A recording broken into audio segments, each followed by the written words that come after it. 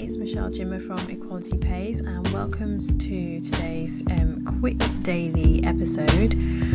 Focusing again, still looking at money and the emotions we have around money that sometimes sabotages the way that we deal with it. And today's episode is all about guilt. Now, when it comes to spending money, we've all definitely been guilty of spending it in a way that reflects that we feel guilt about something. So, for example, you may have won the lottery or won, a substantial amount of money on the lottery. You might have made a profit in selling your house. You might have invested in something that's giving you a really great return. You might have, got a new job and, the salary is twice as much as what you were earning. The reasons why you might suddenly come into lots of extra money are wide and varied.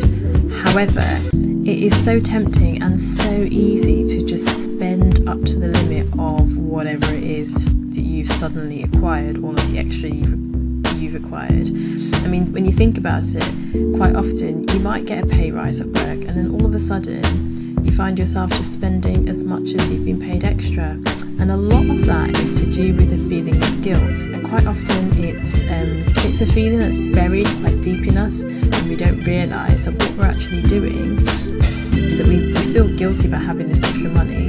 It feels, it's like an alien feeling. It doesn't feel right because to us it's not normal. So the way to relieve that guilt temporarily is to spend. And so that's what we do. And I have definitely done that in the past. And so, like I say, you find yourself living up to your new salary bracket as if that was always the case. You find yourself, giving money away. People asking for money, you give money away. You always pick up the bill. You suddenly decide, oh, I'm going to treat myself to this really nice new dress because I can afford it now because I've got a pay rise. And you just back in the same place where you were financially because you're spending right up to the limit. And often that's based on guilt.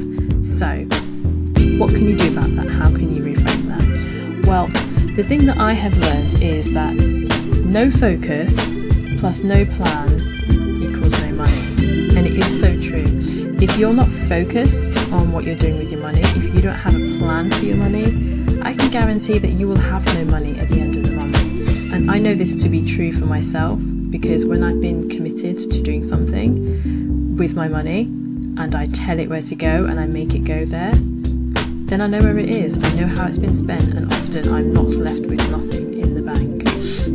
And so that's what you need to do. So if you've come into money, you've suddenly got extra, more than normal, rather than going into that default position of just spending right up to your new level of normal, have a plan. Make a plan for your money. Sit down, look at how much you've got, look at your outgoings, and look at the things that you're spending on. Do you have extra debt that can be paid off with extra money? Do you want to start saving? Is there any kind of personal development course or anything that you want to save up for? Do you want to put it in your kid's bank account? Do you want to put it in your bank account? Do you want to invest? Do you want to give some to charity? Do you want to save for a holiday? I mean, there are lots, there are infinite possibilities of what you can do with your money, but unless you are firm and unless you are very focused and clear, you will find ways to fritter it away and find yourself back to square one when you've got no money as normal, even though you're working twice as hard and you're probably earning twice as much. So my advice to you is let go of that guilt. If you've got extra money, celebrate. That's brilliant. But remember to have a plan, have a goal, tell your money where you want it to go and put it where you want it to go so that you can see what you're doing with it. And you're not just frittering it away, spending it on things that you really don't need to assuage that temporary guilt.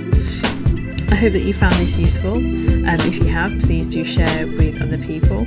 And if you want to hear more about our conversations around women and money and debt, very honest conversations, then please do join my Facebook group, which is Money Revolution Circle. I'd love to see you there. Bye for now.